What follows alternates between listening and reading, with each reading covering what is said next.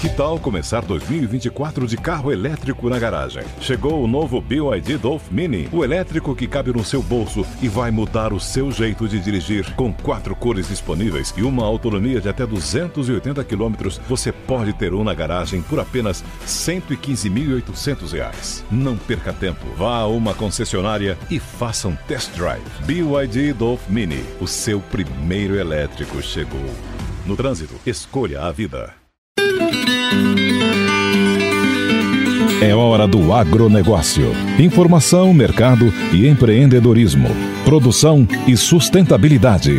Com José Luiz Tejon. A amizade sincera é um santo remédio, é um abrigo seguro. É natural da amizade. Mais uma hora do agronegócio e começamos a Semana Internacional do Cooperativismo e celebramos aqui uma atividade que fatura no planeta Terra cerca de 3 trilhões de dólares e no Brasil 420 bilhões de reais. Cooperativismo, a maior empresa do mundo. Então, Renato Teixeira ao fundo aí com amizade sincera, porque o Brasil que coopera, supera. Os verdadeiros amigos do peito de fé, os melhores amigos, não trazem dentro da boca palavras fingidas ou falsas histórias. Sabem entender o silêncio e manter a presença, mesmo quando ausentes. Por isso mesmo, apesar de tão raros, não há nada melhor do que um grande. O campo mudou e a gente está mudando com ele.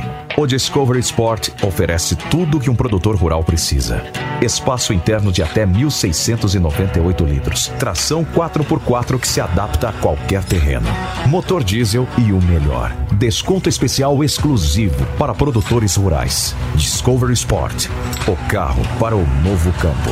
Venha fazer um test drive em uma concessionária Land Rover. Trânsito seguro. Eu faço a diferença. Melhor custo-benefício é com Supergun. Supergun da Superbac combina matéria orgânica com biotecnologia, além de macro e micronutrientes balanceados. Esta combinação resulta em um produto superior aos fertilizantes tradicionais disponíveis no mercado. Quem usa, conhece os benefícios, qualidade na colheita e força na produção. Estes são os resultados para o produtor que utiliza o Supergun em 100% da área de plantio. Supergun é Superbac.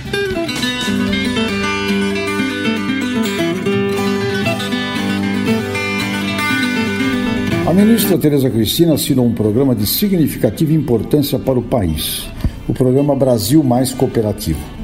O secretário de Agricultura, Familiar e Cooperativismo, Fernando Schwank, diz que muitas cooperativas e associações ainda apresentam fragilidades do ponto de vista gerencial.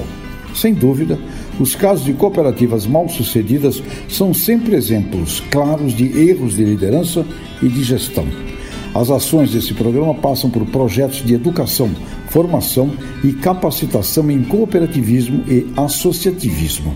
Outro ponto importante do Brasil mais cooperativo será a intercooperação, ou seja, cooperativas negociando e interagindo entre si. Acesso a supermercados com o Programa de Aquisição de Alimentos e também o Programa Nacional de Alimentação Escolar, assim como a internacionalização e a criação de redes produtivas.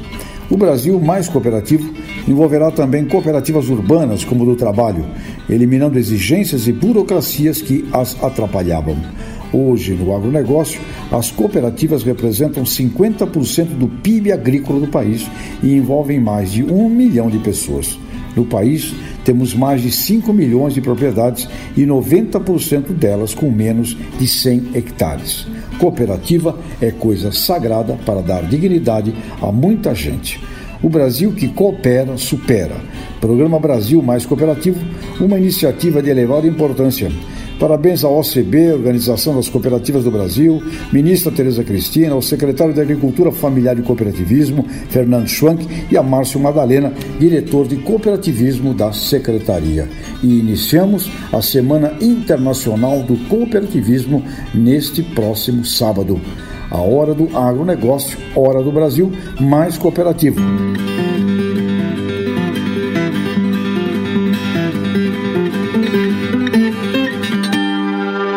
Para o Ministério da Agricultura, o acordo com a Europa é uma oportunidade de modernizar a agropecuária brasileira.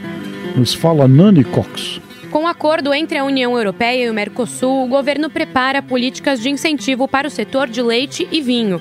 De acordo com o Ministério da Agricultura, um fundo será criado para financiar a modernização da indústria de vinhos e espumantes. A ideia é arrecadar dinheiro a partir do imposto sobre o produto industrializado e dar condições para que os brasileiros se posicionem diante da entrada do produto europeu. Os lácteos preocupam mais a pasta porque já enfrentam competição dentro do Mercosul, com os produtores argentinos. A ministra da Agricultura não especificou os planos do governo para esse setor, mas reforçou a necessidade de organizar a cadeia. Segundo Tereza Cristina, é necessário colocar todos os 1.200.000 produtores rurais no mesmo patamar de qualidade. Quem está preocupado é o produtor rural. Esse nós temos que fazer uma arrumação interna aqui dentro e achar políticas públicas para que eles fiquem realmente competitivos e que a indústria possa processar, agregar valor ao leite para poder exportar e pagar melhor o produtor rural. A ministra da Agricultura acredita que o acordo vai trazer a oportunidade de modernização da agropecuária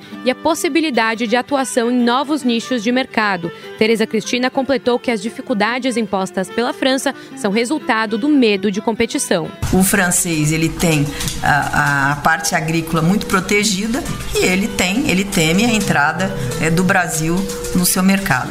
Mas assim como nós vamos ter que ter alguma adaptação, eles também vão ter. Existe um protecionismo na Europa em torno da carne bovina, em torno do açúcar, do etanol. Se o acordo for aprovado pelo Parlamento Europeu, 82% das exportações agrícolas brasileiras entrarão com tarifa zero em até 10 anos. Durante uma coletiva de imprensa, a ministra da Agricultura aproveitou para esclarecer a devolução pelo Reino Unido de 17 contêineres com frango brasileiro que continham salmonela.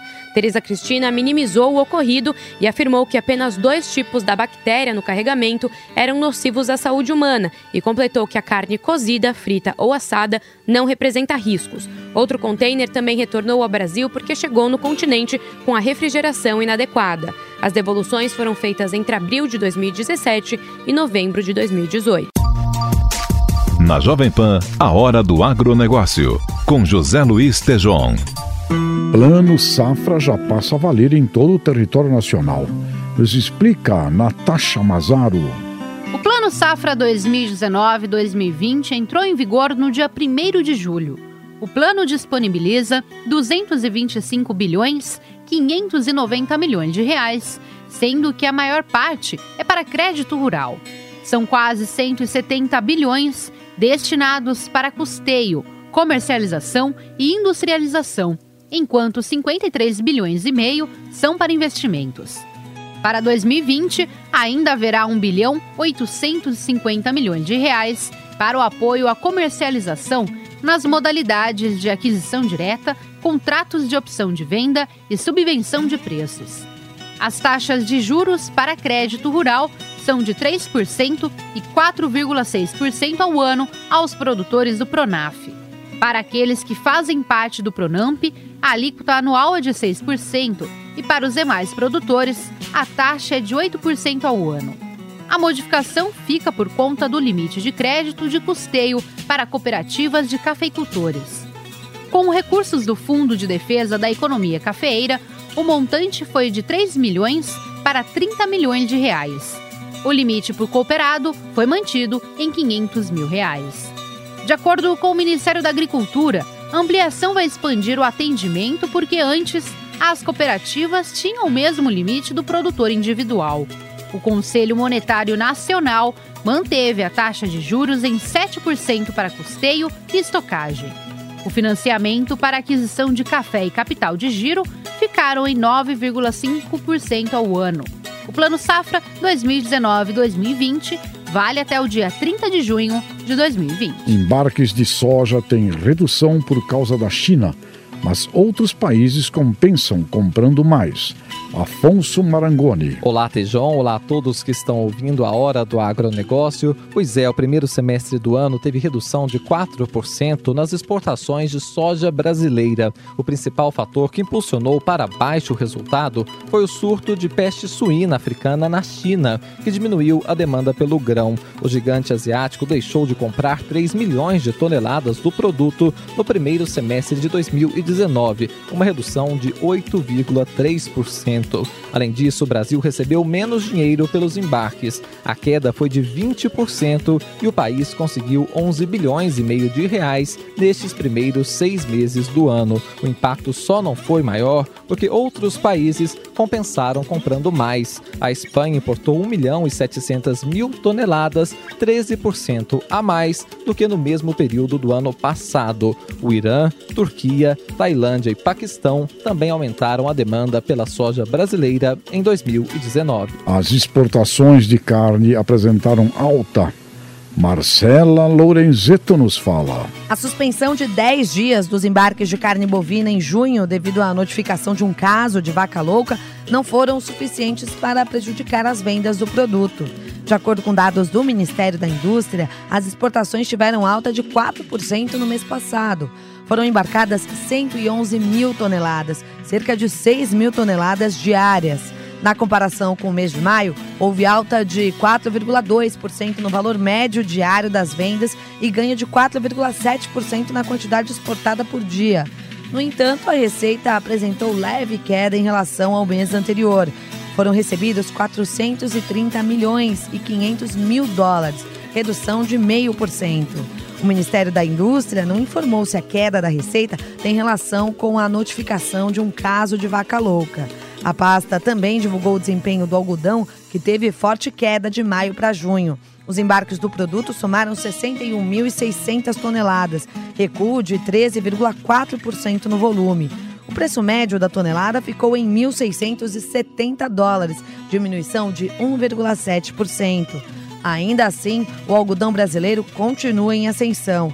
Se comparar o desempenho com o mês de maio do ano passado, houve elevação de quase 600% na receita, ganho de 673,6% no volume e recuo de 9,6% no preço.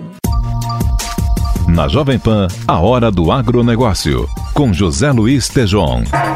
Porteira aberta. Olá, estamos aqui na hora do novíssimo agronegócio, porque hoje o nosso encontro é sobre uma coisa disruptiva que está crescendo, começando a crescer no país, que é toda uma área de biologia, microbiologia, biotecnologia associado à nutrição do solo, das plantas, e recebemos o Fabrício Drummond. O Fabrício Drummond é vice-presidente da Superbac, uma dessas companhias que está investindo em algo chamado inteligência da natureza. Fabrício, bem-vindo aqui à nossa Jovem Pan, a hora do novo agronegócio. O que é essa história de a natureza é inteligente? Bom, primeiramente, obrigado, Tejon, aí pelo convite e participação.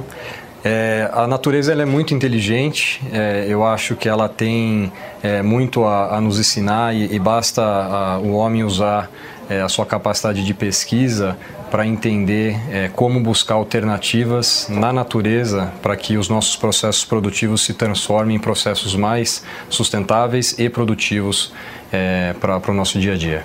Quando estudamos então os microdetalhes, os nanodetalhes da natureza, a gente encontra ali inteligências para usarmos de volta e resgatarmos, revivermos ou reavivarmos coisas da natureza. Por exemplo, a gente sabe que os solos brasileiros são considerados solos fracos, solos não férteis, né? E usamos a adubação clássica, né?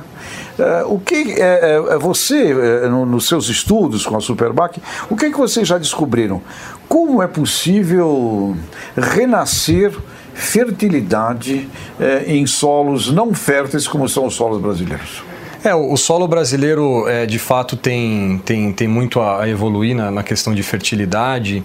E o que eu acredito é que o modelo mental, né, na agronomia, né, especialmente na própria academia, no que se tange a nutrição de uma planta, ele é muito voltado para a química do solo, né? Eu costumo dizer que existe uma ênfase bem grande na tabela periódica. E o que a gente precisa se recordar é que quem auxilia uma planta a absorver esses nutrientes é a microbiologia, né? Traçando aqui um paralelo com um ser humano, né? A gente, quando ingere um alimento, dentro do nosso sistema digestivo existe uma microbiota, onde esses micro-organismos estão auxiliando a nossa capacidade de degradação e absorção desses nutrientes para que a gente consiga absorver o máximo, né, do nutriente que foi ingerido. Não é diferente com uma planta, a única diferença é que esse sistema digestivo está instalado ali na rizosfera, e eu acho que hoje já é uma tendência consolidada e que tende a evoluir muito nos próximos anos, o foco na microbiologia do solo como elemento catalisador da capacidade nutritiva de uma planta, ou seja, a combinação da química e biologia em prol de uma melhora da nutrição vegetal. Interessante. E Fabrício, uma planta mais bem nutrida significa um ser vegetal mais forte. Então ele também resistirá mais a doenças, a pragas, ou seja, tudo isso significa também um caminho importante para a sustentabilidade, certo? Sem sombra de dúvidas. A gente sempre fala do potencial produtivo da lavoura, né? Cada cultura do Brasil discute-se muito a capacidade máxima produtiva em sacas por hectare, em toneladas por hectare. E é uma combinação de fatores que auxiliam o produtor, e aí são tecnologias, via de regra, que o auxiliam na exploração desse potencial produtivo. E o que a gente acompanha nos nossos estudos é que quando você incorpora o conceito da biologia junto à química na nutrição, é que não é somente a nutrição que você evolui. A nutrição, obviamente, é o objetivo primário, né, que a gente tenta atingir. E quais são os benefícios secundários? É uma planta mais resistente, né, porque ela está mais bem nutrida e equilibrada, num ambiente mais sadio para o seu desenvolvimento, então menos suscetível aos impactos de pragas de solo. Um clássico exemplo é o nematóide, né, que é uma grande praga que interfere bastante na produtividade do país. E um outro elemento é a capacidade de desenvolvimento fisiológico da lavoura, né? O fato de ela estar mais bem nutrida também conseguir desenvolver uma profundidade de raiz maior, o que por consequência permite com que ela amplie a capacidade de absorção nutricional e também a expansão foliar, o que também auxilia na realização de mais fotossíntese. Então você vai somando todos esses elementos e consegue ter ganhos de produtividade em sacas ou toneladas por hectare que chegam até 30% em comparação a uma adubação convencional química. Muito interessante. É importante que o nosso telespectador, internauta, ouvinte da Rede Jovem Pan compreenda a importância disso. Agora todo mundo está ouvindo os assuntos do acordo União Europeia com o Mercosul. E vocês vão ver cada vez mais por aí uma guerra com relação ao aspecto de meio ambiente, sustentabilidade, clima. Vem por aí uma discussão considerável. E este tema que trazemos hoje aqui, com o Fabrício da Superbac, é um tema muito importante porque ele entra na raiz dessa questão de prepararmos cada vez mais o Brasil para um modelo inexoravelmente de sustentabilidade, portanto, são práticas, não é? Interessantes que mudam o manejo da agricultura. Fabrício, você também me falava, porque não é só um problema rural, não, um problema de sustentabilidade, temos problemas urbanos gigantescos, aliás, muito mais no urbano do que no campo. E você me falava de uma experiência de uma tecnologia que vocês também estudaram, que limpa este esgoto sujo do rio Tietê. Nos conte aqui rapidamente a sua experiência urbana também. Muito bom. A biotecnologia que nós desenvolvemos, né, ela consiste basicamente de pesquisar micro-organismos que possuem capacidades específicas de degradação, de remediação, para que sejam facilmente aplicados e que nós consigamos obter resultados, né, satisfatórios com uma tecnologia limpa, né? Nós tivemos o privilégio, né, de participar no ano de 2013 de um chamamento público no estado de São Paulo, que era um projeto muito interessante, promovido pelo estado, né, em conjunto aí com as secretarias de meio ambiente, a CETESB, para avaliar tecnologias capazes de despoluir o Rio Pinheiros. E várias empresas se inscreveram, né, nesse projeto. Nós fomos uma das poucas selecionadas e o projeto durou 30 dias. Foram construídos canais piloto, né, na margem do Rio Pinheiros. Eram canais ali com aproximadamente 100 metros de comprimento, no qual o curso do rio era desviado, né, para que ele passasse pelo canal, simulando a mesma hidrodinâmica que a gente observa no córrego urbano ali que corta a Marginal Pinheiros. E aí cada companhia teve a oportunidade de utilizar a sua tecnologia para avaliar a capacidade de despoluição, né? Então a água, obviamente, ela é poluída, né? Ela entrava nesse canal numa coloração escura, né? É bem preta, né? Como a gente espera, infelizmente, em função aí dos despejos que ocorrem no rio. E ao longo de 30 dias nós fomos adicionando, né, essa tecnologia, ou seja, esses micro-organismos que iam fazendo uma bioaumentação daquele leito, né, onde se estava passando o curso do córrego. E na saída do nosso canal era coletada uma amostra dessa água, né, a cada dia, e no 30º dia, né, que era a conclusão do teste, a coloração da água no nosso canal era 100% transparente. E nos parâmetros foram todos realizados pelos laboratórios de química da USP, foi possível constatar, inclusive publicado em diário oficial, que todos os parâmetros de físico-químicos daquela água foram melhorados em função da tecnologia, o que comprova, né, que existem soluções de fácil aplicação e economicamente viáveis para que a gente consiga restabelecer a qualidade da água do Rio Pinheiros. Muito interessante, ou seja, temos conhecimentos e importantes aqui no Brasil.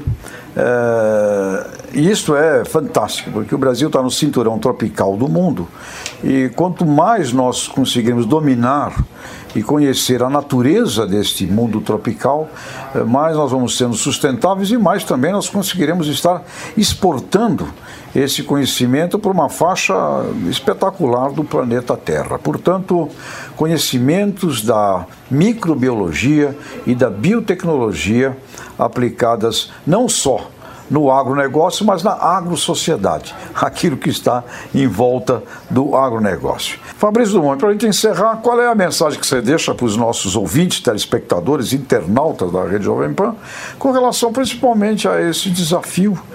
Ou seja, a ciência tem avançado muito, né? Agora, o uso da ciência é também um desafio, ensinar a usar a ciência. E nesse sentido, qual é a mensagem que você e a Superbac deixam para todos nós aqui? Bom, a mensagem que a gente deixa, eu acho que nós teremos um desafio importante aí nas próximas décadas, que é suprir aí o crescimento populacional, né, de mais de 2 bilhões de pessoas que vão chegar no planeta e no qual o Brasil vai ter um papel fundamental na produção de alimentos, né? Então acho que a Superbac está na fronteira do conhecimento, investindo o tempo dela justamente para auxiliar o país, os produtores, para que mais alimento seja produzido, né, e que o nosso meio ambiente seja preservado e perpetuado para que essa geração que está chegando aí possa usufruir do planeta assim como nós. Fabrício, também a nível internacional, como é que está já isso?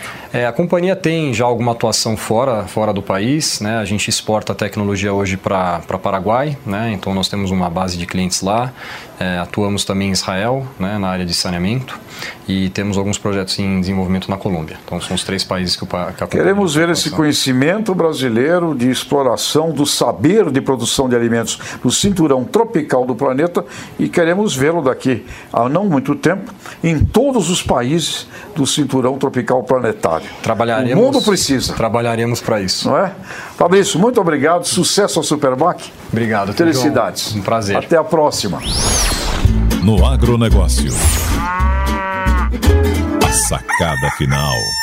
A sacada final vai para um programa fantástico que o Ministério da Agricultura, a ministra Tereza Cristina, assinou nesta semana em Brasília.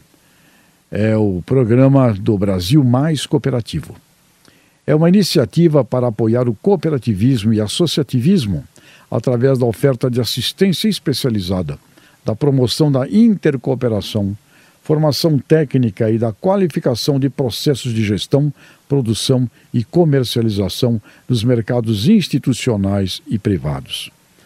O secretário da Agricultura Familiar e Cooperativismo, Fernando Schwank, explica que muitas cooperativas e associações ainda apresentam fragilidades do ponto de vista gerencial, além de insuficiente apropriação de ferramentas de gestão, pouca capacidade de planejamento de médio e longo prazo e baixos investimentos na modernização dos seus processos.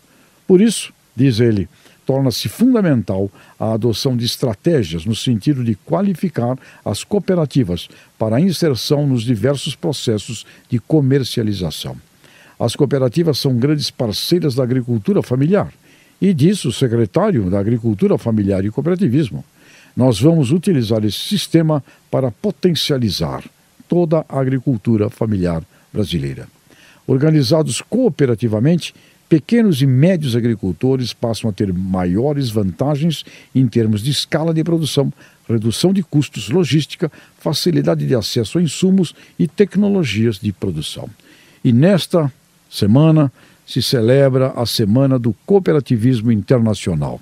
A Organização das Cooperativas do Brasil e todas as cooperativas brasileiras fazem uma série de ações sociais, porque o cooperativismo não é somente o lado do lucro, do resultado financeiro e econômico.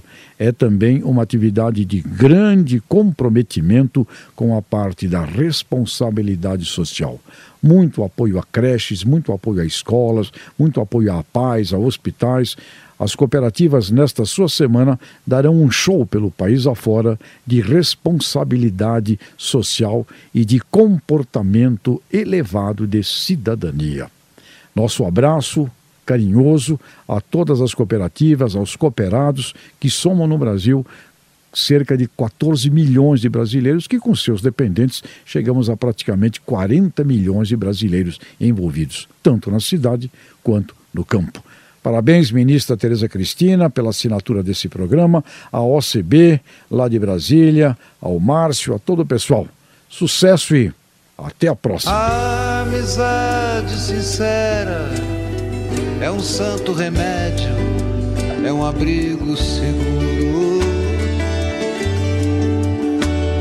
É natural da amizade o abraço. Encerramos mais uma hora do agronegócio, celebrando o Dia e a Semana Internacional do Cooperativismo. E o Renato Teixeira com essa música linda, Amizade Sincera, que simboliza o máximo da cooperação.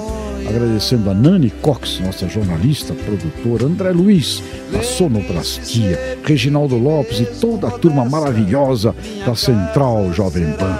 Até a próxima, e o Brasil que coopera, supera. Amigo, os verdadeiros amigos do peito de fé, os melhores amigos. Na Jovem Pan, a hora do agronegócio, com José Luiz Tejon.